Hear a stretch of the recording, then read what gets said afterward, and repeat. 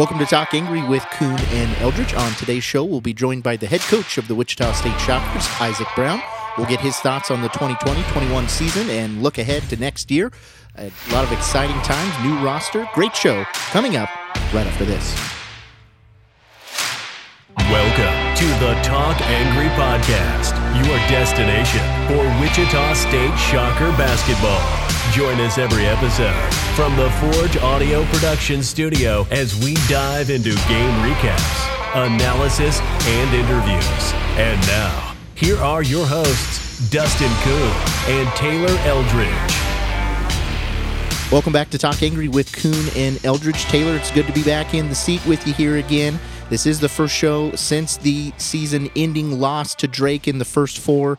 Drake 53, Wichita State 52. Certainly a disappointing end to the season. You saw a team in UCLA go from the first four to the final four, and during this time, it's just whoever is hot. Certainly, Wichita State in their last several games kind of struggled on the offensive end. That was the case with Drake, but also an exciting game to watch as well. Yeah, I mean, that was a game that WSU certainly feels like it should have won. You're up 12 with 11 minutes left. That's a game you have to close out, especially in the NCAA tournament. So pretty disappointing end.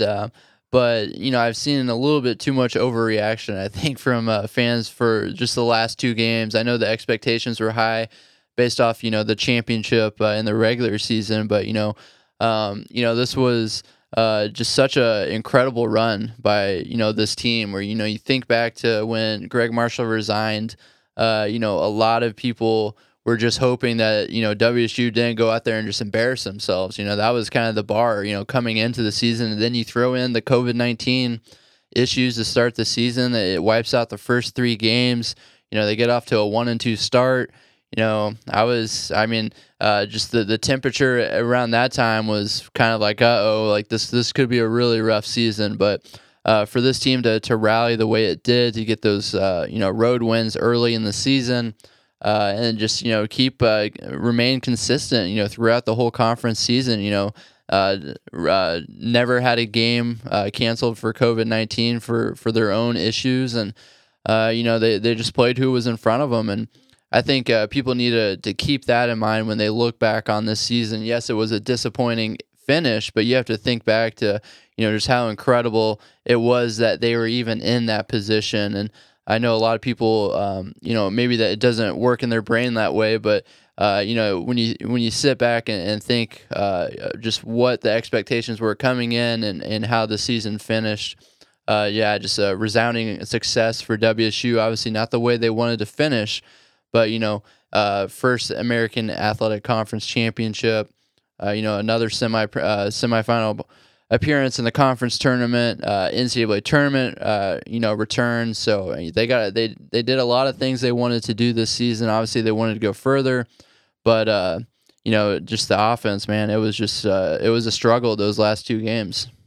Yeah, and so many stats from the Drake game make you think what could have been. They shoot 11 of 22 from the free throw line, so miss 11 free throws, shoot 50%, only 3 of 18 from three. Tyson Etienne with 1 point, the bench with 1 point. So just it shows how razor thin it is as far as a margin between winning and losing. Just one of those items going the other way and could have been a different story. Now, granted, they would have run into a USC team that looked pretty darn good. Yeah, USC that would have been a challenge, but hey, you advance in the tournament, you never know what could happen. But yeah, I mean, just looking back, it kind of reminded me a little of the only other NCAA game I've covered with WSU, the Marshall game, where Connor Frankamp just goes crazy his last game, and no one else really plays well, and kind of remind me a little bit of that with Mo Udeze. Mo has probably the best game of his career.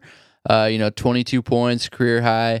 He was, pretty much unstoppable on the low block, which was, I did not see that coming into the game because, Drake had a big, 6'10", 275 dude down there, and Mo was just having his way with him. And, 8 for 13 from the field. They basically could not guard him without fouling. And, but yeah, you mentioned the free throw shooting, 11 for 22 from the line. The two best shooters on the team. Tyson Etienne goes 1 for 2, and then Mo, who had been really, really good all season, goes 6 for 11. Kind of reverts back to his old ways. So just a razor thin margin of error. Then you just think back of, Tyson Etienne, like, should they have got him more involved in the offense? Only 6 shots, 0 for 6. Obviously, you have to credit, Drake. They did a outstanding job on-ball defense, off-ball defense with him. They did a really, really good job. I haven't watched that game in a couple weeks now, but I just remember thinking, like, man, they're really, really locking up Tyson and making life difficult for him. But, I thought Dexter Dennis played pretty well. Mo played, obviously, his best game of his life on offense. Trey Wade was, solid, got a lot of offensive rebounds. But, yeah, just Tyson, 1 point from the, the co-AAC player of the year. Tough to win ball games with that. And then you look at the three-point shooting, too. 3 for 18. Just not going to get the job done. They had a lot of open looks. Just did not go in. And that was the story of the ball game. 11. You miss 11 free throws, and then you can't make wide open threes. That's going to do it for you. And I thought WSU played really, really good defense. And they played good enough defense to get the job done. Credit Lou Godino. I thought he had an excellent scout on that game. Yusufu kind of got going there late in the second half when they were on that comeback. But, WSU did a really good job. No one else had more than 11 points on Drake. They held him to under 40% shooting, 0.85 points per possession. So, that's about as good as you could ask for in the NCAA tournament. Just a tough way to lose. I was looking at that shot quality website I've kind of referenced a few times, kind of curious on, just the quality of shots were taken. What would that kind of say? And it was a coin flip. It was a 50-50. Each team had a 50% chance based on its shot quality. So I thought that was kind of interesting too. So that was kind of a true to form game where it came down to the last shot, and second straight game, Alterique Gilbert pulls up from a few feet behind the 3-point line and lets it fly, and second straight week that it did not go in. So heartbreaking end for him, heartbreaking end for the team too. They did make the one shining moment video, but unfortunately it was of that Drake player dunking on Monzie Jackson. So that was not a good one. That was tough. When you look big picture on the entire season, what are the the storylines that you'll remember the most? I know obviously the number one would be Coach Isaac Brown and winning the first AAC regular season title, but I just think of the advance in play of Mo Udeze, how good of a year Tyson had. Monzie Jackson already is looking like he'll be a bright spot, and all these guys have additional, that additional year of eligibility due to this year. So just kind of when you look back on the year as a whole, what will you remember? Yeah, definitely just how IB kind of kept this group together. I don't think that can be emphasized enough because I think in a lot of other situations, this could have gone south really, really, really fast. You lose, Hall of Fame coach like Greg Marshall right before the season.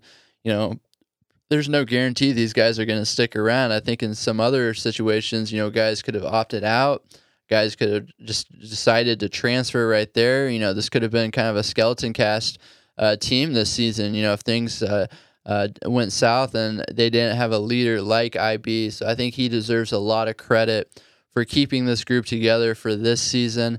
I've seen some people say like, oh, I thought he was supposed to, keep this group together when, obviously the 4 or 5 transfers happened after the season. But I think that was missing the point. The point was to keep them together for this last season.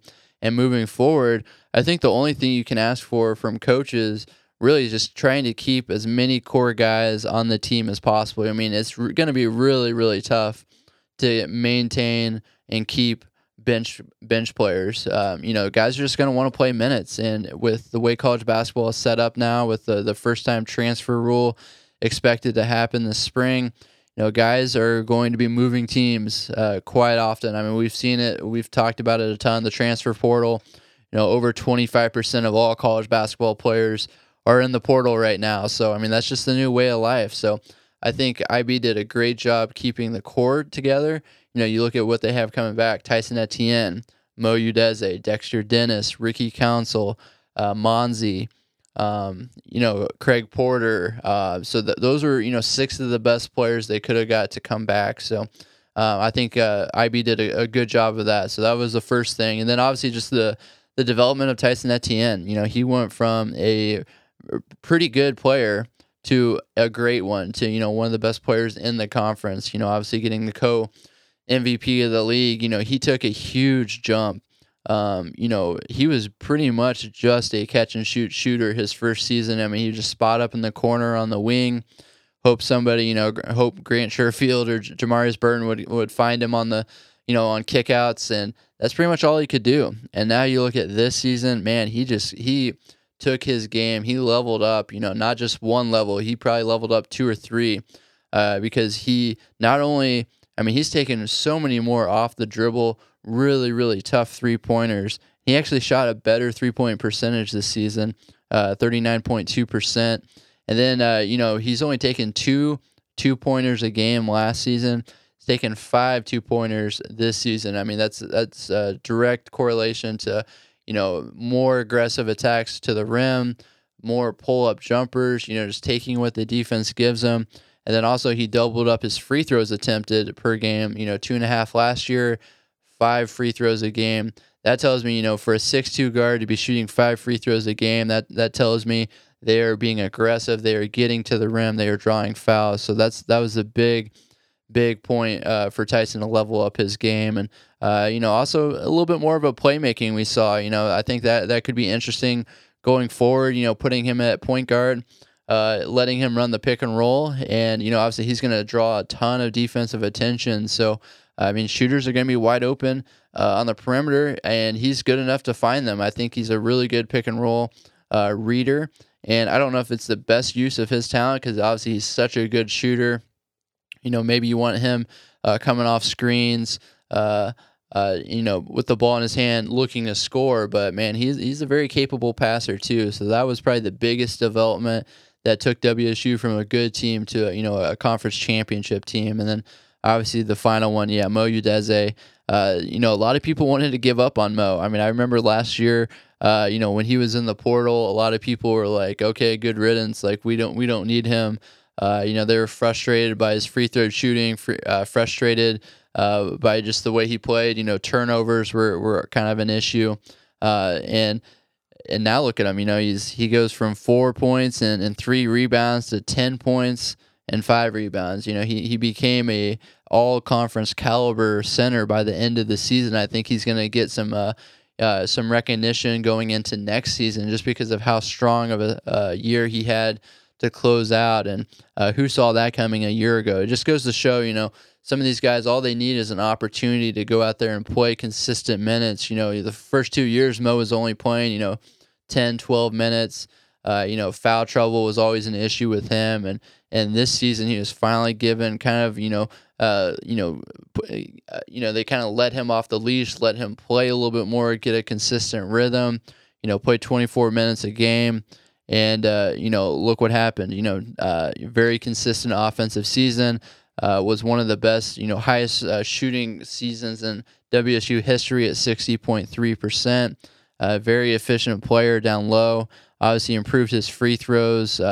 He was shooting, high 70s, kind of tailed off at the end of the season and finished at 68%. But, he was right at 80% at one point in the season. So took a huge improvement there. So I think those are the two guys that really, increased the ceiling of WSU. And for both of them to be coming back and still have multiple years left, I think that's very encouraging for WSU going forward. The only constant in college basketball these days does seem like it's change, and as you've mentioned, 25% of college basketball in the transfer portal. Wichita State has 5 scholarship players that are leaving the program.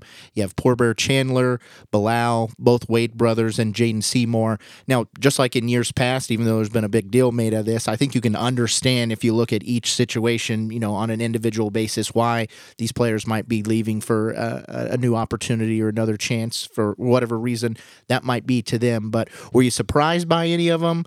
Do you think there's a chance that you could enter the portal and come back like Udeze, or is this more just the business of college basketball? Yeah, I think we saw that happen with Craig Porter. He put his name in the portal, and came back a few days later. So, I mean, it is possible. I don't think that is going to happen with anybody that's in the portal right now. I think they're gone and they're just looking for their next opportunity. I think the one that surprised me and surprised the team too, or the coaching staff, was Trey Wade. I mean, I think they figured, they knew he was going to move on, but they figured it would be, playing professionally. They did not see him sticking around in college. They were a little surprised by that. So that one's a little bit of a surprise, but you look at Trey. I mean, he did well to fit into his role at Wichita State. It's kind of the, do the little things. He's the power forward who, would box out and get rebounds, play good defense. He was one of the most solid defenders on the team. Just did a lot of just little stuff that, doesn't show up on box scores. And, sometimes, you look at his stat line and it would seem he was kind of invisible and, he didn't score a lot. His scoring went down this season, only 6 points per game, 5 rebounds. Only shot, let's look at 33% from three. He always felt like he was a better 3-point shooter than that. The coaches felt like he was a better 3-point shooter. So, I think that was a case where he's just looking to a new environment. He's had a good 2-year run. He did everything that was asked from him from WSU. He helped them win a conference championship this year. And I think now he's just looking for a new opportunity, a new environment. Hopefully, just going to a new place, get a fresh start, and maybe that will get his offense clicking a little bit more. And, there are some high majors that are very interested in him. A lot of ACC, SEC teams like that, back home. He's from Atlanta, so I would expect, Georgia Tech. I've heard South Carolina's in the mix. So he's getting some pretty interesting looks. I'm going to be curious to see where he goes. Because I think if he goes to a high major team, he can be a really good role player for a winning team that does the little things, kind of like what he did at Wichita State. And if he goes lower, I think he can expand his offensive game a little bit more. It is. I mean, the offense never really clicked at WSU, but yeah, then again, he's only taking 5-6 shots a game, so it's kind of hard to get your rhythm going when you're only taking 5 or 6. If he's taking closer to 10. He was more of a scorer, at the junior college level, and he showed some good potential his freshman year at UTEP too. So I think he can be more of a scorer in the right situation. It's just going to be interesting to see where he ends up going. So that one was really the only surprise. Everybody else was kind of a bench player, and that's been the biggest difference from the last year transfers. I've seen a lot of people say like, oh, I thought IB was supposed to keep these guys around. Here we are again, we got 5 guys in the portal. This is happening all over again. Like, why did we get rid of Marshall? Well, I mean, first off, it's a completely different situation where, you look at who WSU lost the last time around. You lost 3 underclassmen that were playing major minutes and were foundational pieces, going forward. Compared to this year, 4 of these guys are bench players that weren't really in the rotation. And then you got Trey Wade, who was a senior, who they were expecting to be without next season anyway. So it wasn't much of a, it's not a building block piece going forward like, Sherfield and Burton and Stevenson were for WSU 2 years ago. So it's a little bit different. You just have to, like you said, you have to take it case by case. Not all transfers are, the same. And that's just the new normal. I think we're going to see 3, 4, 5 guys in the portal just about every year. With no disrespect to Craig Porter Jr., I think kind of the 5 core guys that, at least from my point of view, fans are most excited about would be Tyson, Dexter, Mo, Monzi, and Ricky Council. And granted, we don't have a full roster right now, but it's kind of hard to make all 5 of those fit if you were going to put them into a starting lineup. So next year, could you see Tyson playing more of the point guard position?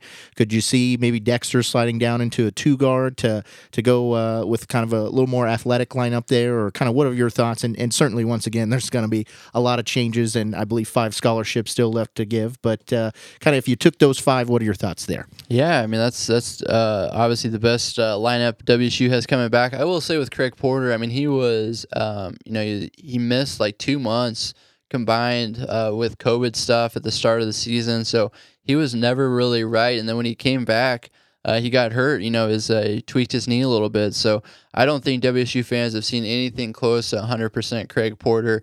And I mean, this guy was a defensive nightmare for teams. At the junior college level, he won a national championship. His freshman year at Vincennes. So this guy is a high level player. He can definitely, I think he is more than capable of stepping into that role as a starting point guard for the Shockers this season. But yeah, I mean, it's just going to be getting him back to 100% and restoring that confidence. I think, when your body doesn't do things that it's used to doing, I kind of talked to Dexter Dennis about that, about his mental health issues. And that was kind of what it stemmed from. When he got hurt, he wasn't able to do the stuff he was used to doing. And it kind of led to, a drop in confidence and just him kind of being depressed and not really enjoying basketball anymore. So with Craig, I think that was maybe a little of the same stuff where he got hurt and he just wasn't used to, not being able to do that stuff on the court, and it kind of affected his confidence, on offense at least, some of the things that he's used to doing. So I think once they get him healthy, I think he's more than capable of running the show at point guard. But to your point, I think, like I said, I mean, Tyson Etienne is a very good passer. I think he is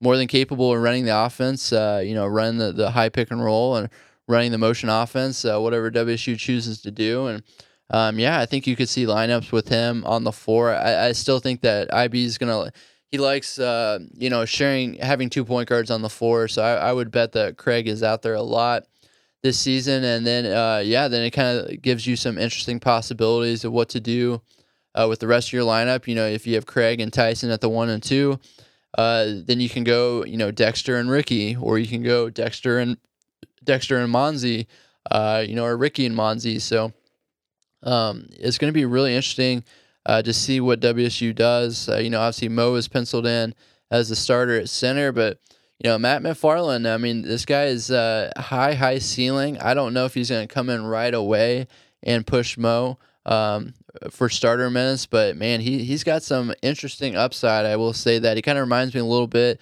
of Darrell Willis on offense with he's got a mid-range jumper that's pretty deadly, just like Darrell did. It doesn't have the 3-point range yet. They are optimistic he can develop that. And then, being 6'10", lanky, long, athletic, he's going to be an automatic upgrade over what WSU had just because of his height, his jumping ability. He's a great shot blocker, very instinctual, and he's going to be a better defensive rebounder just because of that height too. So I think he's going to be an interesting option too for WSU. But I'm very excited to see what Ricky Council does this next season. I think they're going to unleash him a little bit more in the offense.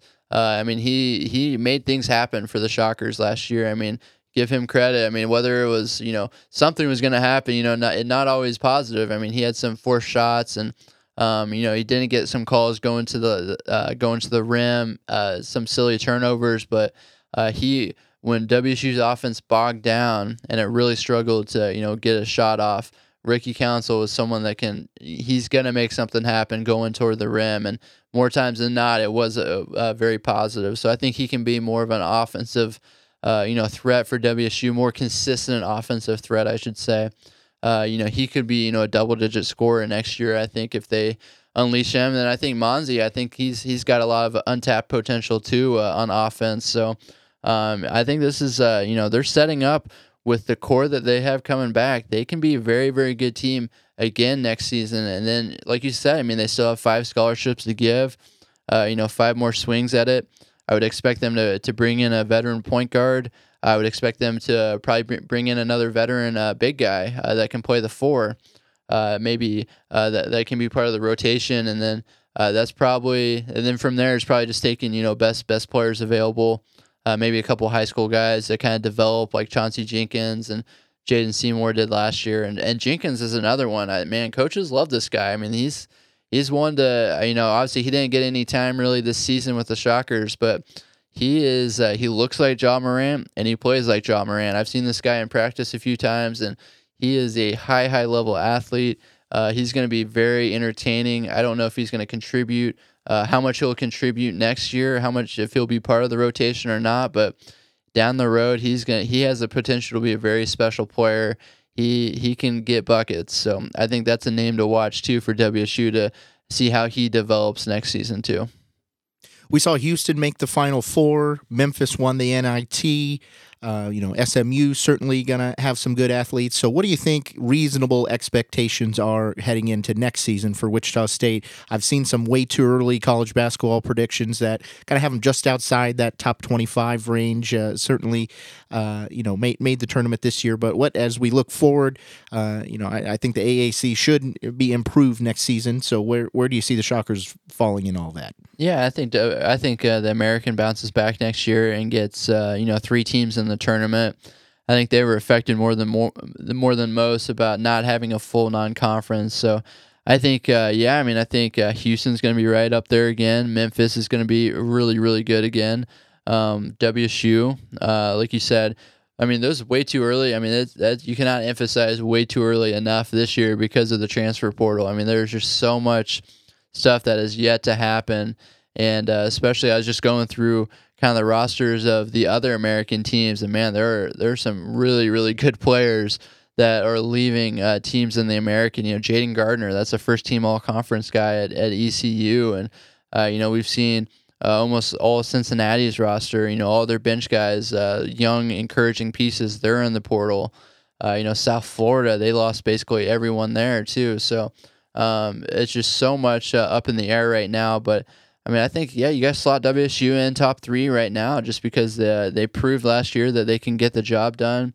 So I think that puts them over SMU. Obviously, if Kendrick Davis comes back, that's going to make the Mustangs a very, very good team. But, WSU's been there and done that. So I think they deserve to be in that tier with, I think Houston's going to be probably head and shoulders above everyone else. But, Memphis, WSU, I think they both belong in the same tier as kind of the 2-3 going into next year.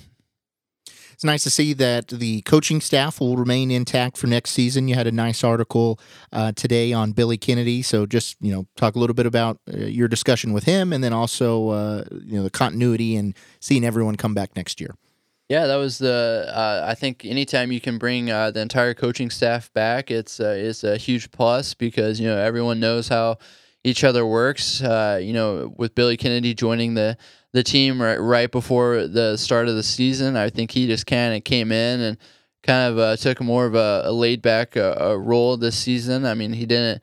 It wasn't too much hands on because you just kind of letting. I mean, they had a good thing going here at Wichita State, and Lou Godino and Tyson Waterman, big time assistant coaches. So he kind of sat back and let them do their thing and helped out whenever he was needed. And I think he was more of a mentor for IB this season. I think that was probably his number one contribution, to the success. And I think that veteran leadership that does pay dividends. Just having someone. We talked to IB later on in his conversation, and he mentioned he's the only one that's ever called a timeout on the bench, and having a head coaching experience at the Division I level is invaluable, and just for IB to bounce ideas off of him, just to have conversations with him, I think that really meant a lot to IB, and to come from someone who's been a mentor to him for years and years and years. So I think Billy Kennedy was a pretty valuable piece. To that coaching staff, and you just won a national award, the John Wooden Keys to Life. It's kind of a character and inspirational award that was handed out this last Final Four weekend, and he's an inspiration. For some people who might not know, he was diagnosed with Parkinson's, early stages of it in 2011, right before he was hired as a Texas A&M head coach. And before he even coached his first game, he got that diagnosis. And, some people would have, given up or, maybe stepped back. But, Billy, he just kept plugging along. And with the help of his wife, Mary, who actually shared that award, it was the first time a couple had ever won that award. With the help of her, kind of his rock and foundation, they got, they lasted 8 years at Texas A&M, took him to 2 Sweet 16s. And, just has been... you talk to anybody in the coaching industry, they just love Billy Kennedy. He's just well respected. He's just the nicest guy ever.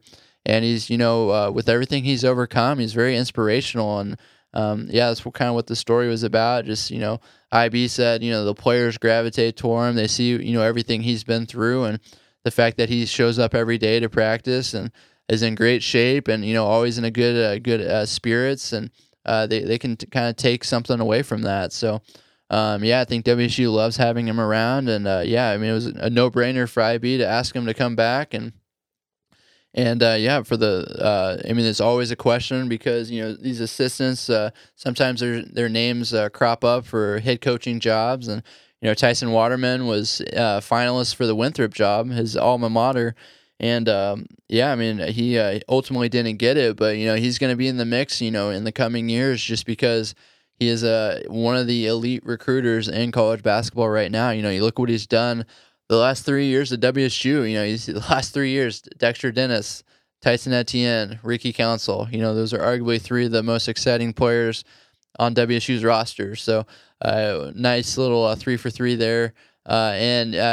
Still more to come. He seems to always have an ace up his sleeve.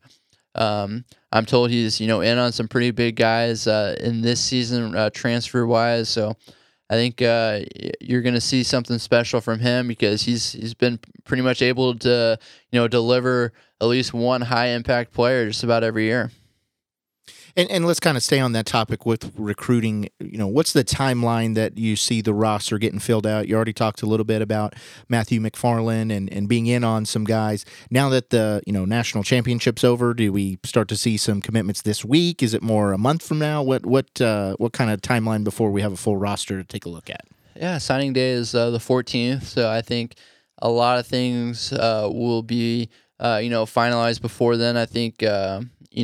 Right now I'm not hearing that they're close on anybody, but these things, can change day to day. And, the closer it gets to that signing day, I think guys are going to make decisions quicker and quicker. So I would expect that, they have a couple more of the scholarships filled by next week. And then probably by the end of April, I would say they would have, at least 11 or 12 of the roster spots, secured. You remember a couple years ago when they got Josephat Bilal, they took him in, I think it was like June. So sometimes, those 13 spots can stretch out pretty far into the summer, but I would expect that most of the roster is filled out by the end of April. And I think recruiting will really start to heat up here in the next week. Like I said, they're not really...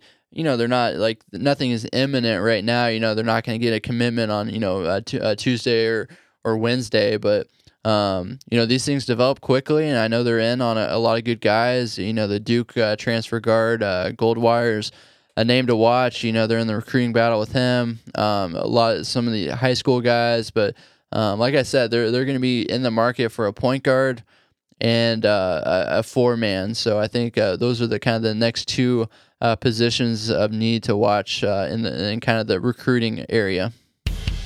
Let's talk to who's the closer on these recruiting issues. Let's take a break. When we come back, we'll be joined by the head coach of Wichita State, Isaac Brown.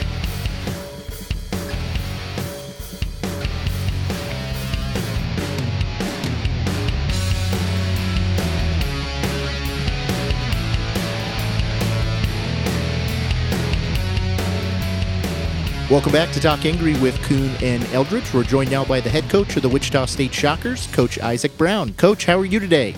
I'm doing good. Thanks for having me on the show. We certainly appreciate your time and know it's a busy time. The business of college basketball never stops. We had a fantastic national championship game last night, and obviously you all are working on the roster and getting everyone ready for this next season. And I know it's been a whirlwind year, certainly been well documented, but when you look back 10, 15, 20 years from now, what do you think you'll remember most about this first season being the head coach at Wichita State? Just the fact that, that I was the interim coach and these kids could have easily, opted out. They came here to play for Hall of Fame coach. Just those guys, stood by my side, gave me everything we needed. I had a bunch of high character guys that, came every day. They practiced hard. They got better. We had some adversity where we lost a couple games early, but those guys stuck together. They didn't point fingers, and they were able to bring home a conference championship. So I just give it up to the players, and the staff had great assistants around me. Coach Kennedy Coach Cadino, Coach Tyson Waterman, all the Nick Jones, all those guys did a tremendous job with scouting reports and, staying on those guys in individual instruction. And just the players, those guys went out and made, some big plays on offense, defensively. Those guys came together and we were able to, win a conference championship. And I'm just so excited about that. Taylor had a nice article on Coach Kennedy that was posted today on Kansas.com, talked about him winning an award and just what was it like having him on the staff. Certainly been a mentor for you for a long time and now going to be returning next season. It gave me a lot of confidence, just having somebody on the sideline that had called the timeout. Coach Kennedy, again, was my college coach. He was someone that mentored me in college. I've been knowing him since the 11th grade. I trusted him. I had never worked for him, but I watched him from afar. And when I was given his opportunity as interim, I needed somebody beside me that, had head coaching experience. And he was one of the best out there in the business that was available. Hired Coach Kennedy, just gave me a lot of confidence. He was in my ear when it came to game planning, scouting reports, on the floor coaching, recruiting, just everything, all phases of the game. And he's just somebody that, I look up to, just, the things that he's been through in life, and that guy just keeps battling. He never comes to work when he's always happy. He's just one of those guys that's always a happy person ready to go. Yeah, Coach, and this was such a special season this last year. I know you guys went through so much adversity, so much stuff off the court, on the court. I know guys have kind of went their separate ways, a few of them after the season, but how special will that group be? Just the first team you coached, and you feel like you guys will always kind of have that bond together? Oh, without a doubt. It was a special group, in that first meeting when I was given the interim job, I talked about, the only way we can do anything special is all you guys stay together. And that was the first thing. I told them you had to trust myself and the coaching staff and just give us an opportunity to talk to you and your families and all those guys that were sitting down and meeting with those guys. They wanted to give it a chance. And those guys just got better every day. We didn't start out as a championship team, but the work they put in, on and off the court, whether there was player development, scouting report, practicing hard, even though you had some setbacks early on with the COVID. Just so proud of what those guys were able to do, a team that was picked 7th and to win our first conference championship in the American. I'll just remember that for the rest of my life, and I know they will too. A big topic in college basketball over these last few weeks has been how many athletes have entered the transfer portal. Certainly, I've had a few from your roster last season. Looking ahead, we do have our first commitment, 6'10", Matthew McFarland, but just give us kind of update on recruiting and the type of players that you guys are currently looking for. We're looking for high-character kids, guys who can win in the classroom, guys who can win on the basketball court and off the court as well in the community. But we're looking for athleticism. I think that was one of the keys to us being successful this year. We had athletes that could guard multiple positions. Obviously, we got to try to become a better three-point shooting team. I think teams that win at a high level can really shoot it from the three-point line. So that's something we want to improve on. We want to get more athletic at the center spot. Losing 2 front court guys. We got to get more length in there to help Morris Udeze out.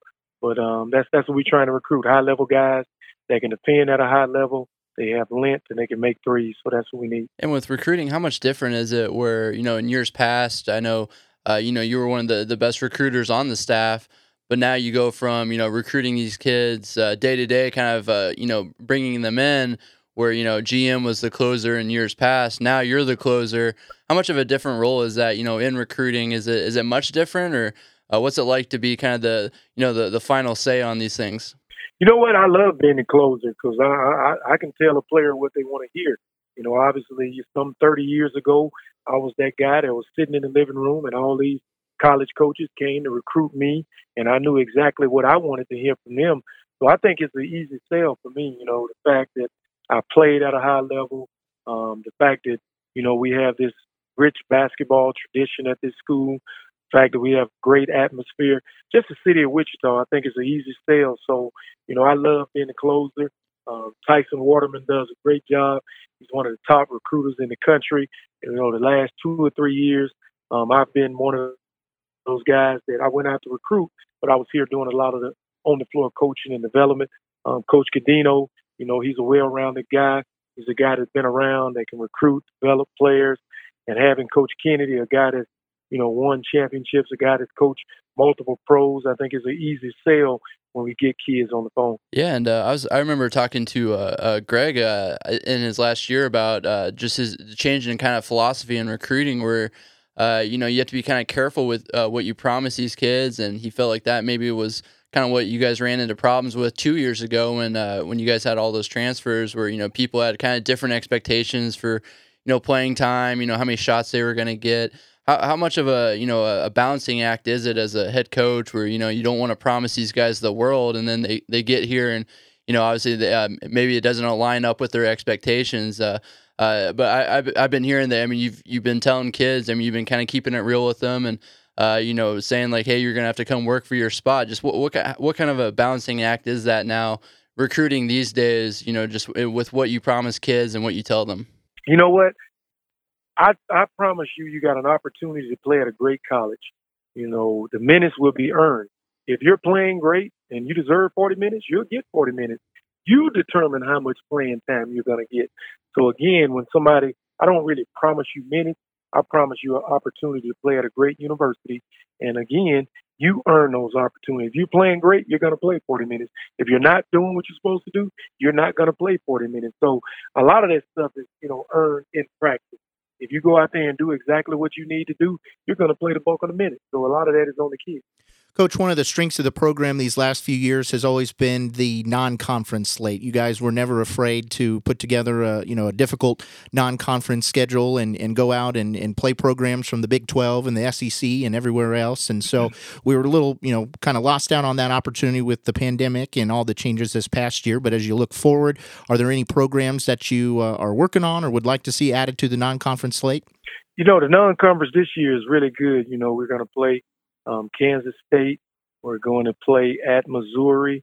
We're going to play UNA. I'm sorry. We're going to play in the tournament out in Vegas versus UNLV will be in the tournament, Arizona will be in the tournament, and Michigan will be in the tournament.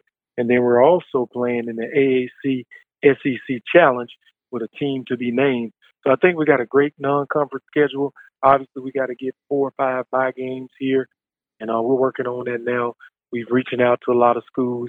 Hopefully we can, get teams on the non-conference schedule, like maybe a Oral Roberts or someone like that. But for the most part, we got a good non-conference schedule, and we need to have about 4 bye games. Yeah, and just so I remember talking to you after you got that contract, and you said now the real pressure begins. Now that you're officially the one that follows Greg Marshall, at Wichita State. Just talk about the kind of the shift and mentality. You guys were kind of not thinking about things, when you're the intern and just kind of let it happen. But now that you got the 5-year contract, you are the head coach moving forward now. What kind of pressure is there? And you set the bar pretty high, this first year, winning the conference championship. So, what has that been like for you personally? Now that have things started to kind of sink in that okay, this is it. I'm the real head coach, moving forward. I just try to make sure I'm giving 110% every day with this player development, making sure kids are getting better, recruiting the right kids, game planning, practice plan. And that's the pressure for me, just making sure I do those things. Obviously, we want to win basketball games. And we want to try to do that at a high level because we've done that in the past. But we showed this year that we can, pretty much play with anybody in the country. And we got the nucleus of our team coming back. So, the sky's the limit for this team. I just think we just got to keep getting better. We got the right pieces in place. We just got to add a couple more pieces, and I'm looking forward to the challenge. Yeah, I know fans, they love Ron Baker. They love Fred VanVleet. They love Landry Shamet. Those are the kind of the big three, Clee Early, Richard, guys like that, in the past have won big at Wichita State. I know you have a great relationship with those players. So how much do you think that'll help, not just with, recruiting? I'm sure that'll help, kind of attract guys in recruiting, but also just, having them around the program for the current guys. I know that's been a big emphasis of yours, wanting to get those guys back just around the program. Just tell me a little bit about your relationship with those guys and how, even years later, you're still pretty close with those guys, right? Yeah, I think it's always good to be able to bring back your former players because those guys have a story. All these young kids that come in, they got dreams and goals of going to the NBA, and they came here because they saw those players' success and they follow them in the NBA. So I think anytime you can bring those guys back to mentor your players, to play basketball with your players, to talk to your players, to watch those guys work out. Like when those guys come here in the summer and they get in the gym and work out, I think our players see the work that they put in and what they got to do to be successful. And not only as basketball players, just those kids are successful in life. So I think we got to make sure that we get those guys back. I try to call each and one of those guys. I call those guys throughout the year. They're always watching. They're always following the program. And we're going to get some of those guys back. And a lot of those guys will be back with the TBT this summer, and just so excited to, be able to hopefully have that thing here at Charles Koch Arena. When we had Coach Marshall on each year, we'd always try and just ask a few questions, outside of basketball, get to know him a little better. And so would love to do the same with you. I know we're still right in the thick of things as far as recruiting and everything. But once you get into the summer and have a little time to relax, what are some of your hobbies? What do you like to do outside of basketball? You know what? Basketball is 24/7 for me. Majority of the time, I'm always, trying to learn, always going back, watching video on other teams, see what they're doing defensively, see what they're doing offensively, always working on, player development stuff like different drills to get guys better. I would say stuff I do off the court in my spare time, I'll probably go walk 2 or 3 miles a day in the summertime. And I enjoy fishing when I got free time, but that's not much. So it's really basketball for me outside of, doing something like, going walking, going fishing, that type of thing.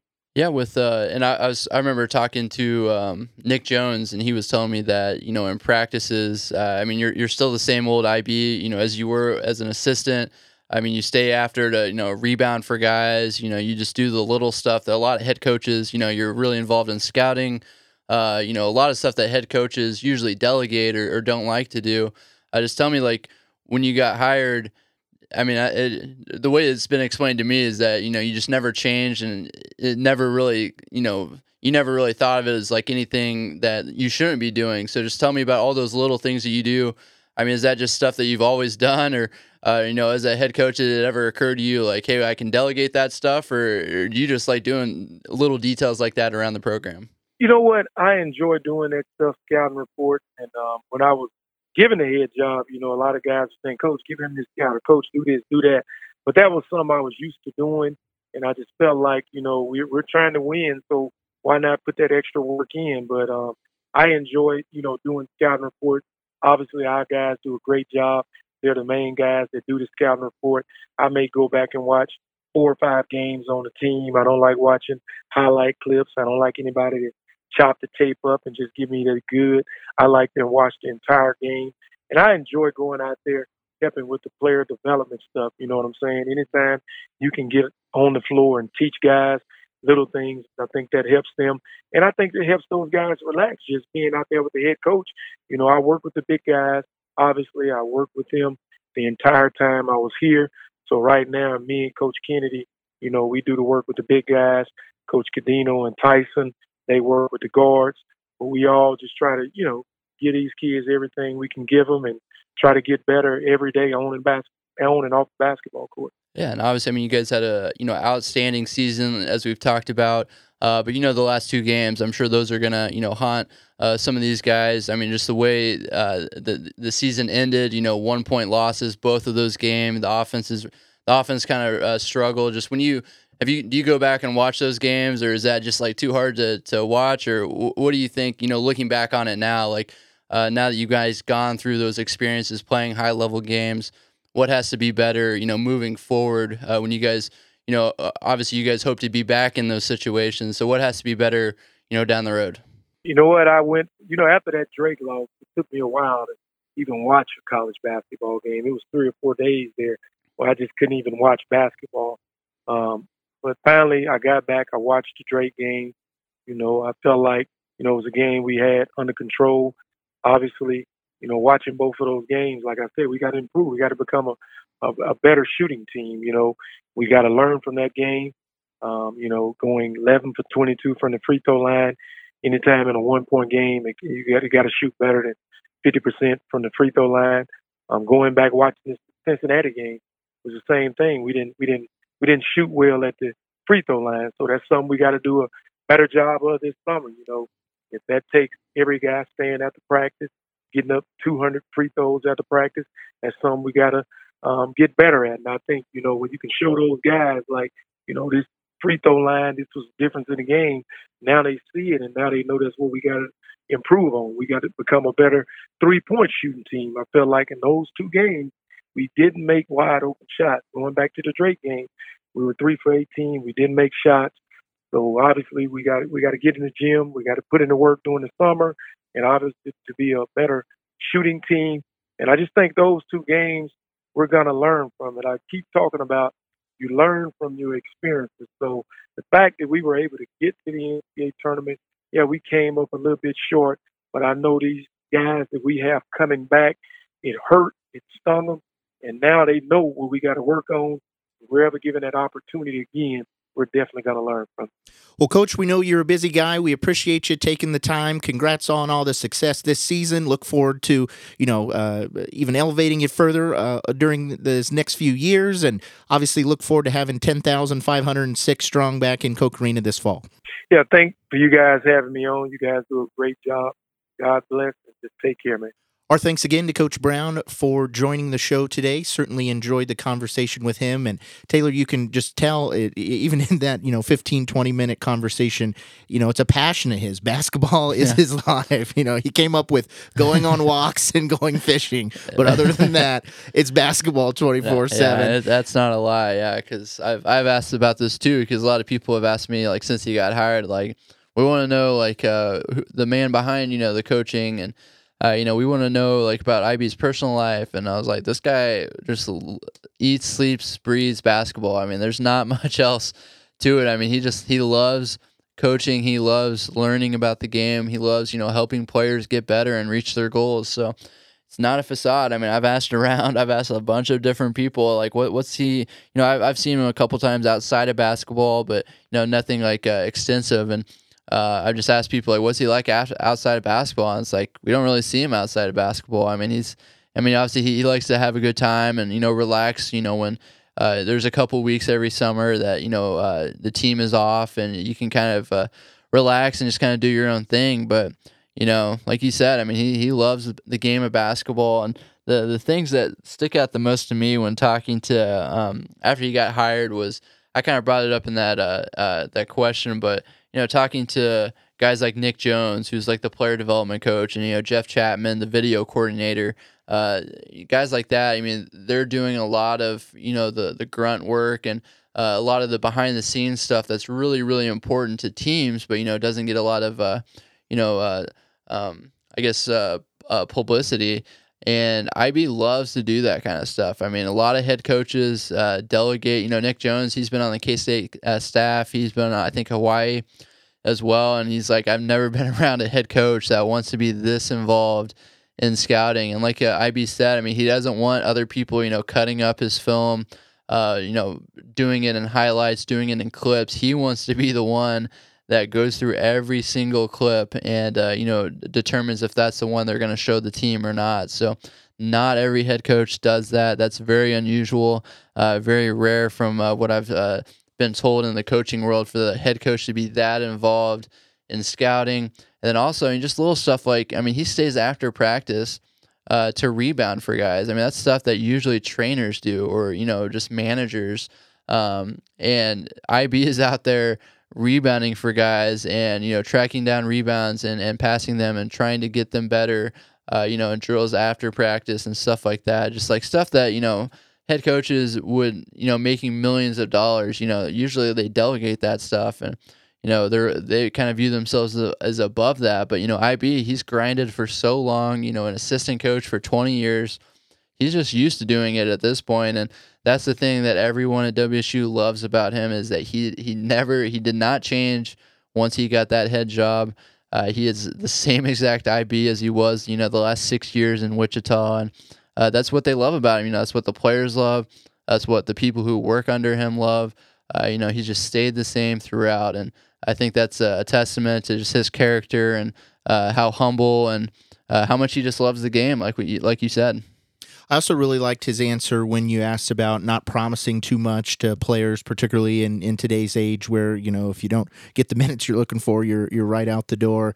And he said it's really not about promising anything. If you are good enough to play 40 minutes, you can play 40 minutes, but you got to come in and earn it, and kind of develops that, personal accountability from the very beginning. Yeah, and that was kind of along the lines of what Greg Marshall said too. I remember talking to him after last spring with all those transfers, and that's what he said too, is that you can't really promise these kids anything. I mean, you gotta, and that's tough. Some of these, especially once WSU gets into these bigger time prospects, a lot of them want to hear those promises. A lot of them want to hear like, hey, you can come here and run the offense and shoot 15 times a game and play 30 minutes a game. And WSU, I think they're going to get, veer away from that. They don't think that's a good strategy, a good way to get kids. They want kids that want to come in and work hard and earn their minutes. And, maybe that takes them out of, a few recruiting battles for top kids. But, I think they're more focused on finding the right fit and the right type of kid, kind of like what IB said. So I think, Tyson Etienne, kind of a rare example of both, a high level guy who is, a big time prospect. He also, works extremely hard, very humble. He's just hungry to prove himself and earn those minutes. So those are the kind of players that WSU is wanting to get, guys like Monzie Jackson, who's, grinded his whole life for, an opportunity. And, you can see how much he wants it every time he steps on the floor because of how much it means to him. He wants to be great. And I think, IB is going to be looking for players like that going forward. I love Monzie on Twitter about a week or so ago had a picture of himself and then a picture of Dennis Rodman. He's not afraid to be the trash man, going out there, working hard, getting the rebounds. And, we've talked about it all show, but I think if you're a Shocker fan, you got to be excited about what the future holds, to hear, how passionate the coach is, how, hands-on he is with the program. You see a big percentage of minutes returning this next season, even with some transfers and still an opportunity to complete the roster. And, Coach IB mentioned it. They're going to have a tough non-conference slate, but I'm just excited to kind of have a normal college basketball year and hopefully not the cancellations. Hopefully we're back 10,506 strong in Koch Arena, and certainly can use that to their advantage in recruiting as well, with some of these new guys never even having had the opportunity to experience that just yet. So it's been a heck of a season, and for the last time until we're here with this summer, buy or sell time. Producer Brian. All right, so we talked earlier about Wichita State's situation with having all those close games. They came out ahead on so many of them, but ending the season, having what seems like everything go just wrong enough to where they couldn't get the victory. Do you think playing with fire all those times finally caught up with them where it finally bit them? Yeah, I guess I'll buy that. We talked about it a little bit coming into that tournament. That was, kind of bad habits of letting teams stick around. And, you look at the two losses, that's exactly what WSU did. They had second half leads, 2-3 possession leads, a 12-point lead in the Drake game, and could not close the door. And that was kind of their bugaboo all season. They were able to win a lot more times than they lost, but in the end, it came back to bite them. And I think that's the biggest thing going forward is, learning how to play with a lead and, protect a lead and put teams away. I think that's the biggest focus, going forward is to start closing these games out and not letting them be, 2, 3, 4 point games in the final possession. I'll buy that as well. We talked about all season long, it hurt their metrics with KenPom, and then you end up in a first 4 game. I think obviously their performance in the conference tournament led to that as well. But just need to be able to put teams away. And my hope is now that you've tasted success, you've had the regular season title, you've gotten to the NCAA tournament, that they come back even more hungry to obviously advance further next season. On that metrics thing real quick too, I think that's pretty interesting. I was talking to one of the coaches and they said, so they finished on KenPom. So they finished 332nd in defensive rebounding, which is, just atrocious. And they said that, I forgot who they talked to, but they talked to someone who kind of knows the formula.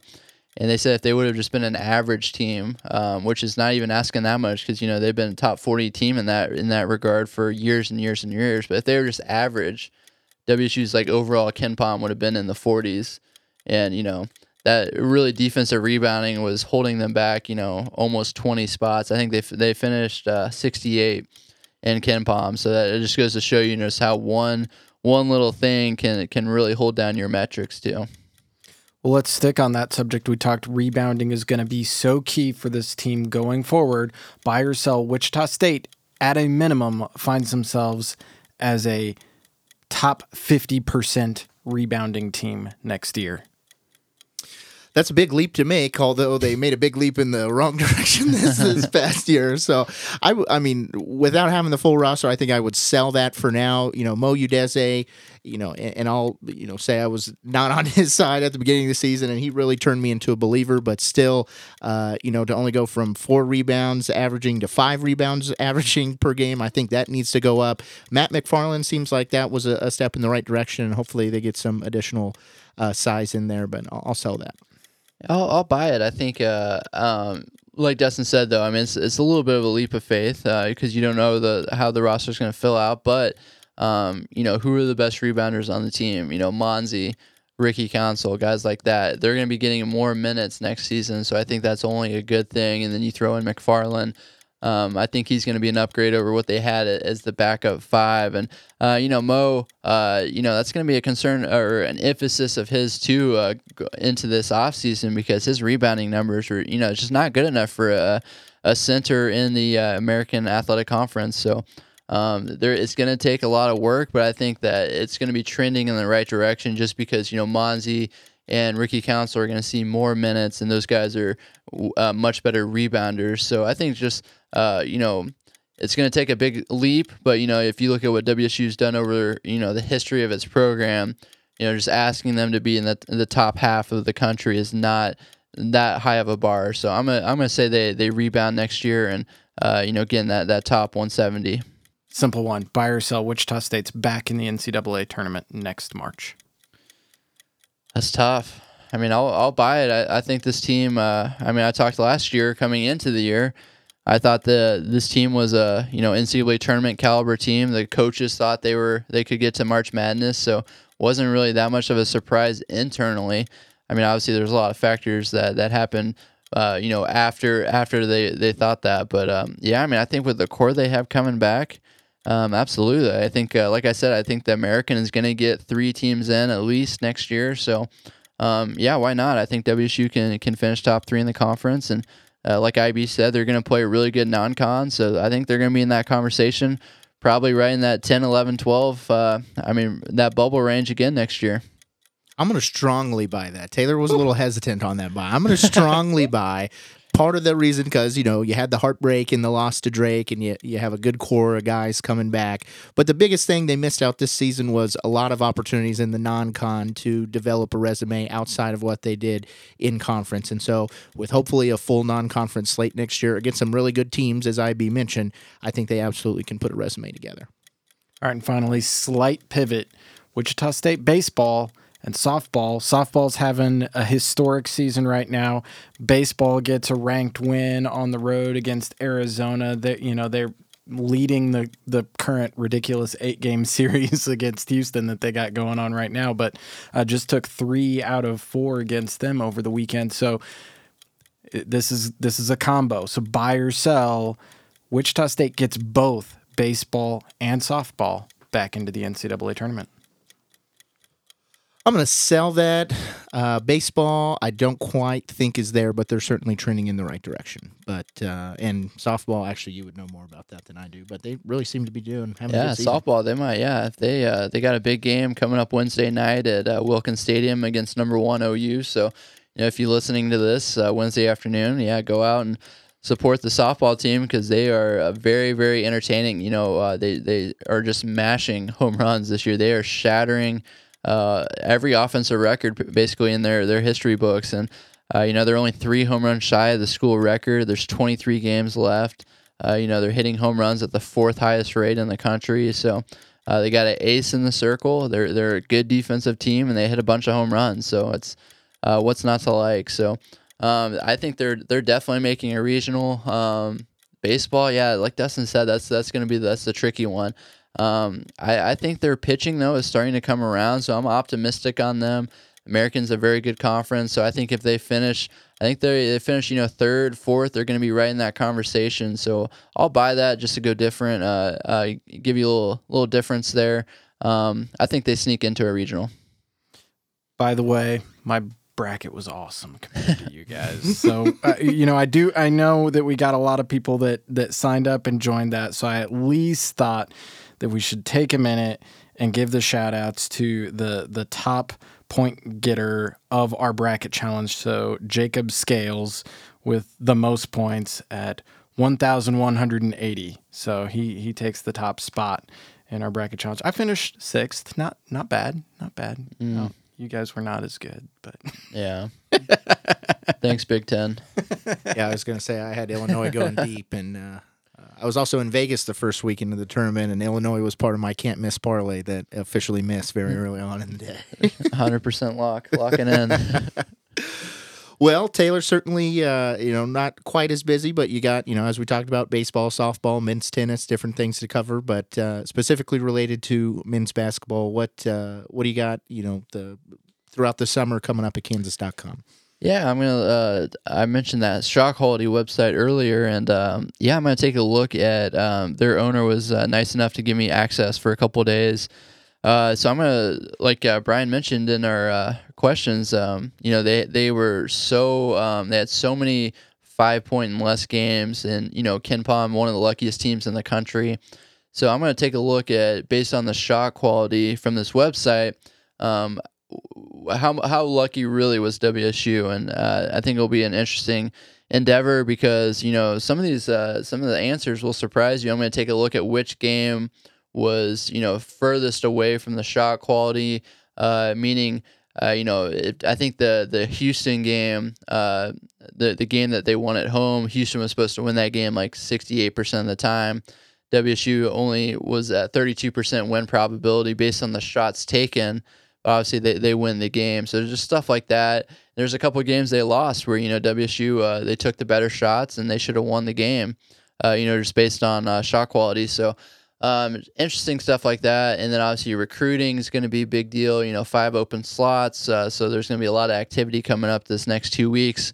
It's the only place to get WSU recruiting news. Follow me on Twitter, Taylor Eldridge, and follow along on Kansas.com. I'll have all the recruiting stuff up there. I usually am able to get stories up, as soon as they commit. So I kind of get the heads up on, what's coming and have stories ready to go. So at Kansas.com, the only place you can get Wichita State recruiting news. Should be a lot coming up over the next 2 weeks.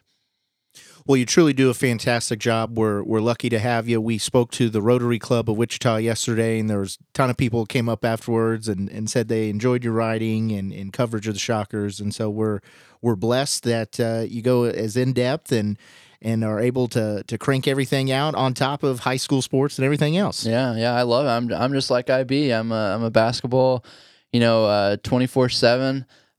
Most of the time I love watching just random clips on, Synergy and just learning about the game, learning how coaches view the game. That's going to be kind of my mission this summer, is to kind of pick the brains of coaches and watch film with them and see how they kind of break down stuff, so I can kind of better understand what they're trying to do on the court, what's trying to, what the goal is.